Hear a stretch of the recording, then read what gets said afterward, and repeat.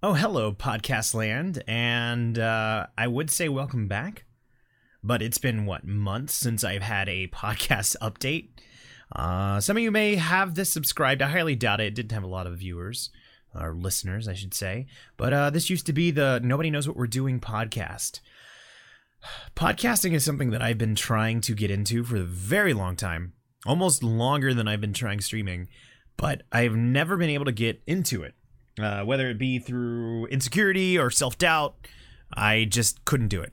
So, this is me taking another stab at it. Fingers crossed we stick with it.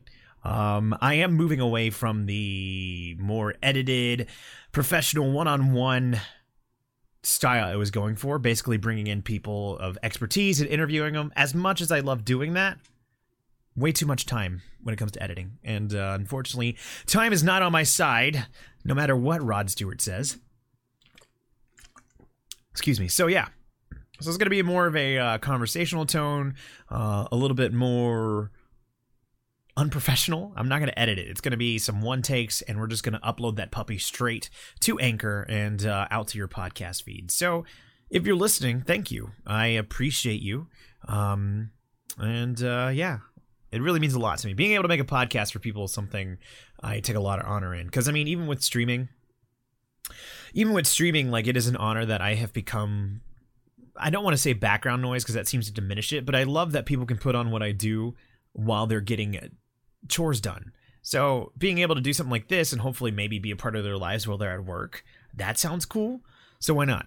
Plus, it's part of my whole mantra of being everywhere that I possibly can be that started out at the beginning of the year. So yeah, just moving forward on what this will probably end up being will just be short little updates about stream progress, about progress for me and what I plan on doing. And I think it'll be a more intimate way to kind of keep people that are interested up to date. So let's move on to probably what will be our standard form, which will be what I've been watching. I do generally try and see one movie a week, whether it be new or something that I can catch up with at home, whether it be Netflix or whatever. But this week I did get to see Wreck-It Ralph 2. I'm a week behind on this, but I really, really enjoyed it. The first one came out and I was floored by it, like to the point it moved me to tears, and I thought it was a damn good movie. And so this one is a really worthy successor. I don't know if it matches the first one to me. I think I still go with the first one only because its reverence for video games felt stronger than its reverence for the internet culture that Wreck-It Ralph 2 was trying to tackle.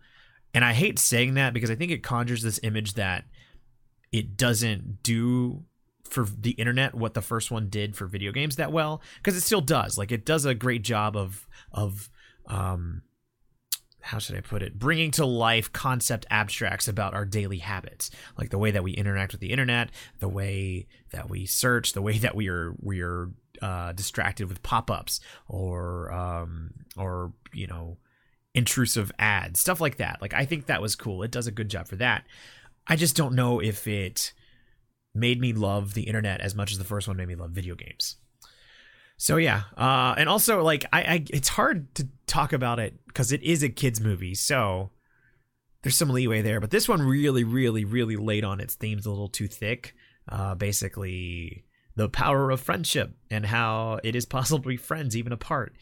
That felt a little heavy-handed, but not in a way that I want to write off the movie, because everything else about it was great. John C. Reilly is fantastic as Ralph, and Sarah Silverman.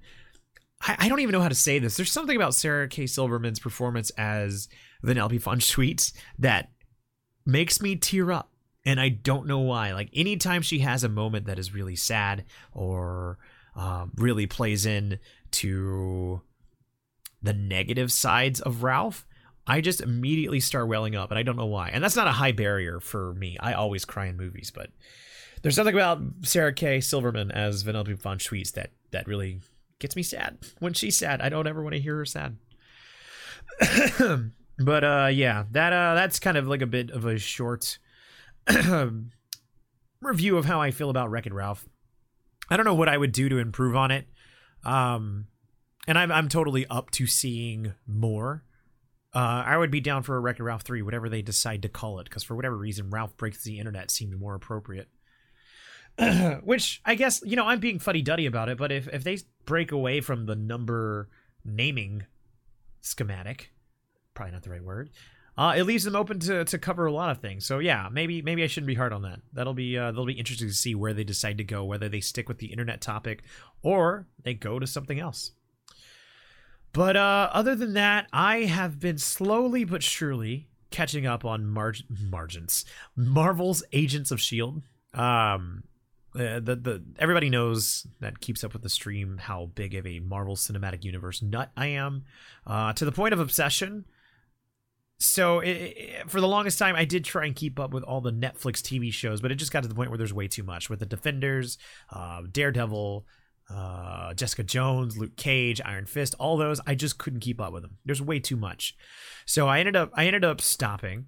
But I have picked up Agents of S.H.I.E.L.D. because it still has a special place in my heart. It started out really rough from the first season, but the moment that it started syncing up with the Winter Soldier timeline, that's when I really fell in love with the series. And I ended up taking a break, I think, at the end of season 3, and I only got like a quarter of the way through the season where they started dealing with decoys, the life model decoys. That was a mistake, because when I came back to it and finally finished that season, my God, absolutely fantastic.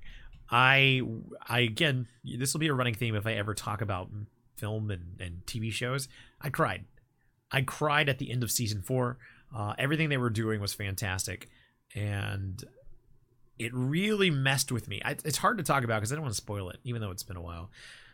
It's hard to talk about, but for those who know me know that I have a rational fear of nothing being real.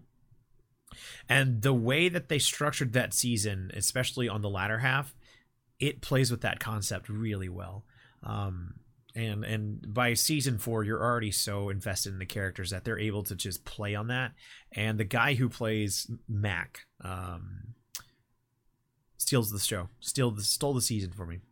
So and that's kind of a little bit of a tangent for what I actually want to talk about. It's actually season 5 that I'm catching up on. I'm halfway through it, but it has been a bit of a slog for me to get through it, just because season 4 felt like a really, really high point for me. And then to switch gears the way they did in season 5 by kind of doing some of the future plot lines with the Kree just was such a left turn that I wasn't jiving with it at all. Like I lost interest in it, unfortunately, and it's been like I'll watch an episode here or there, but it's finally picked up to a point where I am happy about it. I think I'm on episode 10. What do I want to say? I don't know. I got to figure out how I want to format this, because I also don't want to be a podcast that spoils everything, but I also want to talk about shows. So maybe I'll come back to Marvel's Agents of S.H.I.E.L.D. But yeah, it's good stuff. Watch it. But if I get to finish that, because we still got a way to go until Avengers 4 and Captain Marvel and Spider-Man Far From Home, so I have a lot of time to fill in with Marvel stuff. If I finish Agents of S.H.I.E.L.D., I think I'll work on Daredevil next. Even though there have been plenty of Marvel-related Netflix shows, it seems like Daredevil's the only one that continues to be worth it. Not to discredit the other ones, but it's still the one that I see get the highest praise. So I'll probably start there and then go to Jessica Jones and so on and so forth. But yeah, that does it for what I've been watching. And I this will probably end up being the most juiciest part of any of these podcast episodes, since with the stream, I do play a lot of video games. And with that, let's start off with what we started off the stream week with. I finally got the chance to check out Pokemon Let's Go last week, actually a week ago today. And so I started off the stream week on Monday playing Pokemon Let's Go Pikachu. I was such a fuddy-duddy leading up to this. I'm not going to try and defend myself. I was overly critical. I thought a lot of the changes that they were making to the game felt way too streamlined and were ruining the experience, especially because it was trying to sync up with Pokemon Go, the mobile app for which I have a disdain for. And so that just put me at odds with it, which is unfair in hindsight. But the closer we got to it and the more that I found out about it, I let nostalgia win, and I put it in my GameFly queue, and I was fortunate enough to get it. Having played it, This game plays on my nostalgia so well that I'm in love. I have done a complete 180. I think this game succeeds in making it more accessible, probably for a younger audience. Again, I have to recognize that I am almost 28. This is not a game for me, but it makes it more accessible for younger kids, which is nice. But it still holds a lot of the core mechanics that I remember enjoying as a kid. Pokemon Yellow was the first one that I fell in love with. Like, I had Blue, but not shortly after Yellow came out, and I was fortunate enough to be able to get that. And I spent all my time playing Pokemon Yellow when I was a kid. Like, if I ever went anywhere for family road trips or, you know, hanging out with my dad when he was out and about running errands, I had Pokemon Yellow in my Game Boy and playing. And not just once, but multiple times. Like, I would go through that game repeatedly. Excuse me. Apparently I'm still getting over my cold, so please excuse my voice. So yeah, Pokemon Yellow means a lot to me. So the fact that Pokemon Let's Go Pikachu is a remake of that was an easy way to get its nostalgic hooks on me and give it a shot. Not enough to want to buy the game, but enough to try and check it out at least. So I have. Where am I in the game? I have 3 badges. I just took out Team Rocket's hideout, and I'm working from there. The fact that there are no wild battles does make leveling up harder because you have to actually find trainers to fight. But it's still speedy in a way that I really appreciate. Like, I'm flying through that game at a breakneck pace. A lot of it has to do with the fact that I mean, this has been a thing for a while, but it feels more so. The fact that your whole team gets XP share, the fact that you get XP for catching a Pokemon, the fact that you get XP for, I think, even more XP for doing duplicates. Like, everything speeds up.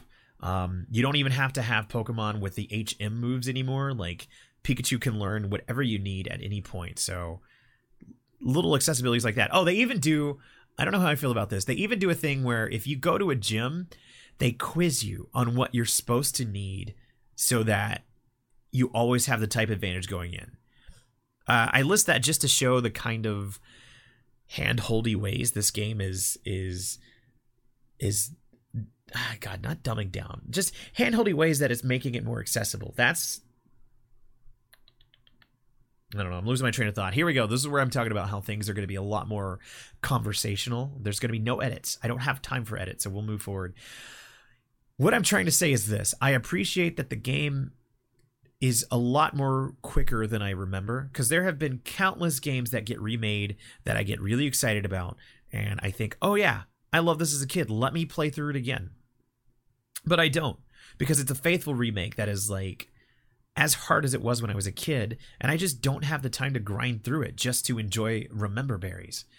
So the fact that Pokemon Let's Go has sped up things, it makes me appreciate it more because I'm reliving all my childhood memories, but at a faster speed.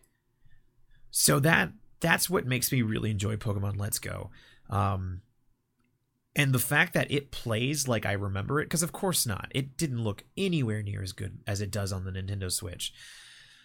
But it looks like what I remember that Game Boy experience being. Like, going in not knowing where to go, but exploring and leveling up with my Pokemon, being fascinated by Pokemon I didn't know at the time. Especially because that game came out at a time where the internet wasn't as easily accessible for me, so everything was a surprise. I still had things to learn, and that's what was cool. And of course, you know, internet being the internet, you know, I know every Pokemon that exists. I know all the Pokemon that come out before the new game comes out because they get leaked.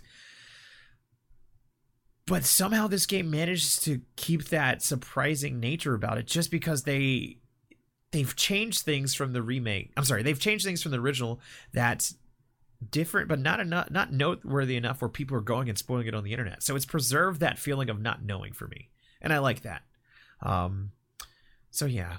I feel like I'm talking in circles about how much I like Pokemon Let's Go, so I'm going to wrap it up with this. To me, Pokemon Let's Go, despite the changes it's made, is an easy return trip, especially if you have strong nostalgic ties to Pokemon Yellow, Red, and Blue, and if it's something you want to share with the younger generation. You know, I've kind of made reference to it. This is a game made for kids. I'm no longer a kid, but the fact that I tried unsuccessfully, but I'll keep trying, sharing this game with my niece, that's cool. I'm glad that it will open up the franchise to a lot younger audience. So I think that's really special about Pokemon Let's Go. All right. Probably not the most neatest bow tie, but we'll go forward. Other than that, I have been playing The Messenger. The Messenger is an indie game that harkens back to like Ninja Gaiden. Even though I haven't played it, when I streamed it, a lot of my viewers did mention the fact that that's what it was drawing inspiration from. And I like this game. It's I need to learn the term. I always want to go 8-bit, but I think it's a blend of 8-bit and 16-bit art style. It's very gorgeous. It has a wonderful color palette, and it is paired up with music that is, to say the least, addicting. Like every song that game has for its levels is so catchy. And I like it. And the way that it handles its audio, like whenever you go underwater, that's really cool too. That is such an unorganized statement. Guys, this is episode 1 of this podcast reboot. Bear with me. Hopefully, as I learn to do this, it'll be more organized, I guess. I don't know. I just don't want to let not doing it stop me, you know? So we're going to power through. So The Messenger, great game. Check it out. Don't know if I'll be streaming it on Stream Again. Which actually will segue nicely to the next game. But I enjoy The Messenger. I bought it because I wanted a game that would be a for me game. Something that I could just stream. Something I could just play off stream and enjoy, because that's something I don't get to do anymore. But I was enjoying it so much that I felt guilty about not sharing it. So I wanted to hop on stream and do it. Having streamed it, I think it's going back to a just me game. Not to discredit anybody that was there for it. I hope they had a wonderful time. But that game is something that I want to be able to focus on with not having to worry about coming up with good commentary and keeping up with chat. Because I can't do it. It is a little bit on the harder side. And even though I've done harder games like Cuphead, there's something about this one that I think just isn't for me stream-wise. And I hate that. There's been plenty of games that have unfortunately suffered that fate. And I think The Messenger is going to be that one. And I'm not happy about it. But, you know, you got to do what's good for the stream. Which leads me, and some of you who keep up with the stream may know where I'm going, leads me to my last what I've been playing, and that is Red Dead Redemption 2. I am struggling to like this game, to put it simply. And it's really hard to be that way, because it feels like I am on the outside looking in, unfortunately. I have heard nothing but good praise. And I warranted. I don't want to take away from this game. Wholly. It's warranted. It is a beautiful game. It is massive. It's insane the amount of details they have put into it. And the story itself, however slow, is really good. The character interactions are great. Arthur Morgan as a character is troublesome, which I can get into in a second. But I can't deny a wonderful character to see unfold. The problem I'm having, and I've had this conversation so many times on stream, so anybody that is a regular, I'm sorry, but bear with me one more time. The problem that I'm having with this game is that it feels like I am constantly in conflict with what the game wants me to do and what I want to do. It is micromanaging beyond my playstyle. And the fact that I'm constantly having to worry about my cores, and whether it be for my stamina, my health, or my dead eye, that hurts the game for me. That hurts the game, because every time I get caught up in the action of, like, you know, taking out bandits or getting in a firefight, it feels like I'm just running through water, because I don't like survival mechanics. I don't like having to micromanage whether or not Arthur is tired. I don't like having to micromanage whether or not he's hungry, which the hunger ties into the health and everything else. Like, that stuff's just not fun to me. And the fact that the game even goes further with its slower pace, like the way that you move about that world is slow. The way that you investigate bodies, or the way you investigate drawers and cabinets and walking through camp, it is a slow pace by design. But the fact that feels like a slog for me is making it hard for me to continue wanting to play. And I hate that.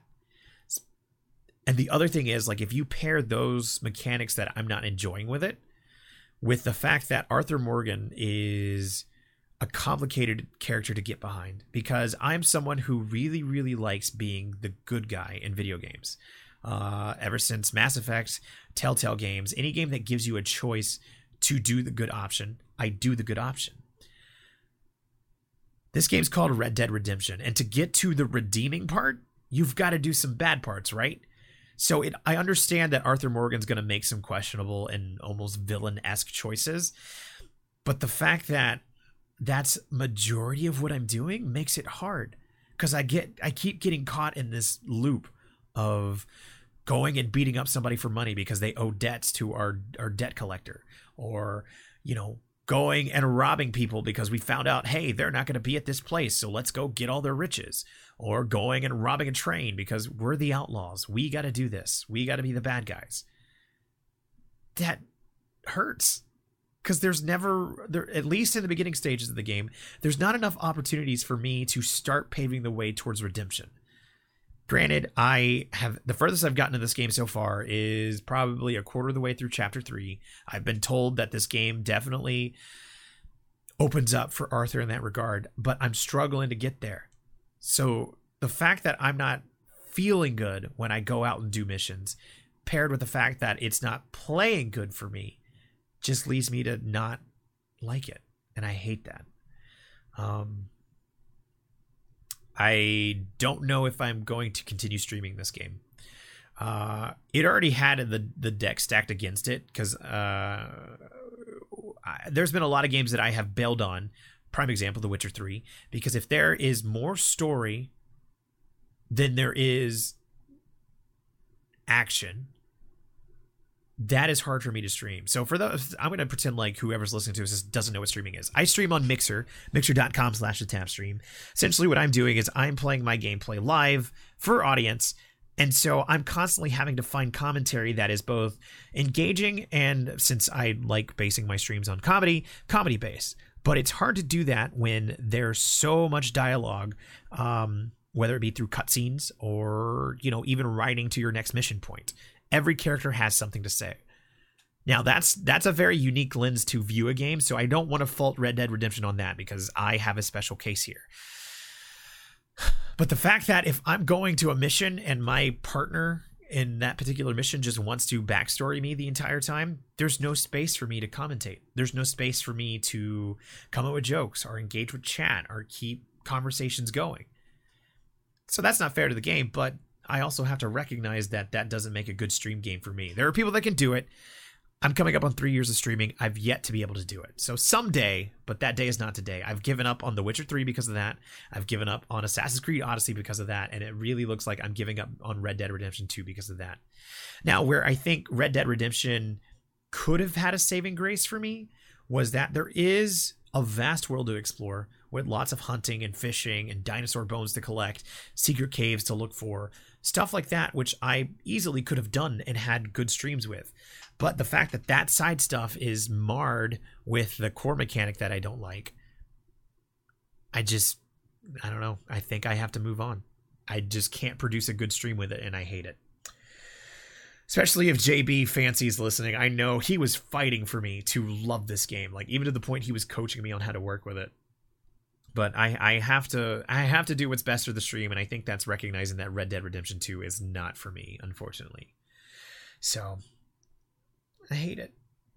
But yeah, what about you? I mean, what have you been playing? How are you liking Red Dead Redemption 2? Really is what I'm interested in, because it seems like we've been having a lot of great conversations around this game. I mean, do you agree with the way that I kind of feel about this, or do you have other opinions? I'd love to hear them, which you can reach me at askthetap@gmail.com. God, I don't even know my own email. So yeah, send me your review, or anywhere you find me on social media. The TapStream is probably where you find me.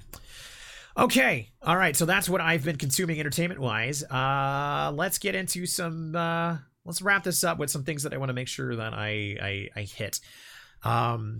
Some of you, a lot of people that know me, especially if I post this to Twitter, a lot of my community was built around my time on Twitch. one of the biggest moves that I made is I'm now streaming on Mixer.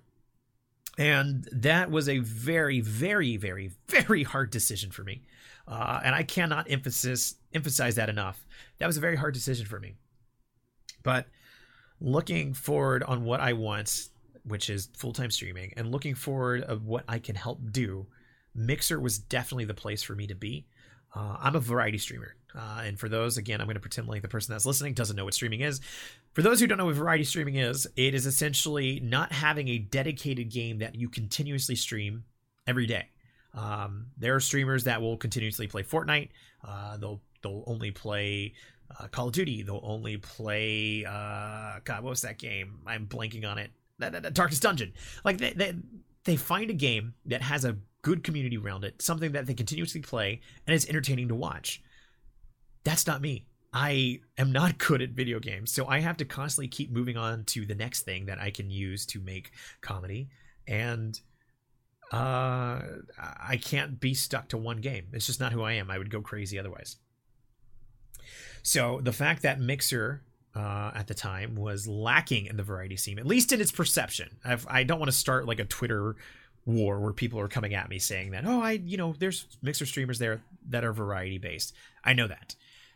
The problem that we're facing is that we need to change that perception that you can only grow on Mixer if you're playing battle royales, shooters, or competitive shooters. So that was one of the things that helped me make the decision to move, because I had a strength, Mixer had a need, and I felt like I could feel that need with what I do. So enter Variety Pack Team. Nagellan is a wonderful streamer on Mixer. She has been putting together a team with the same intentions that I moved to Mixer for. She's been, God, is it 7 months now?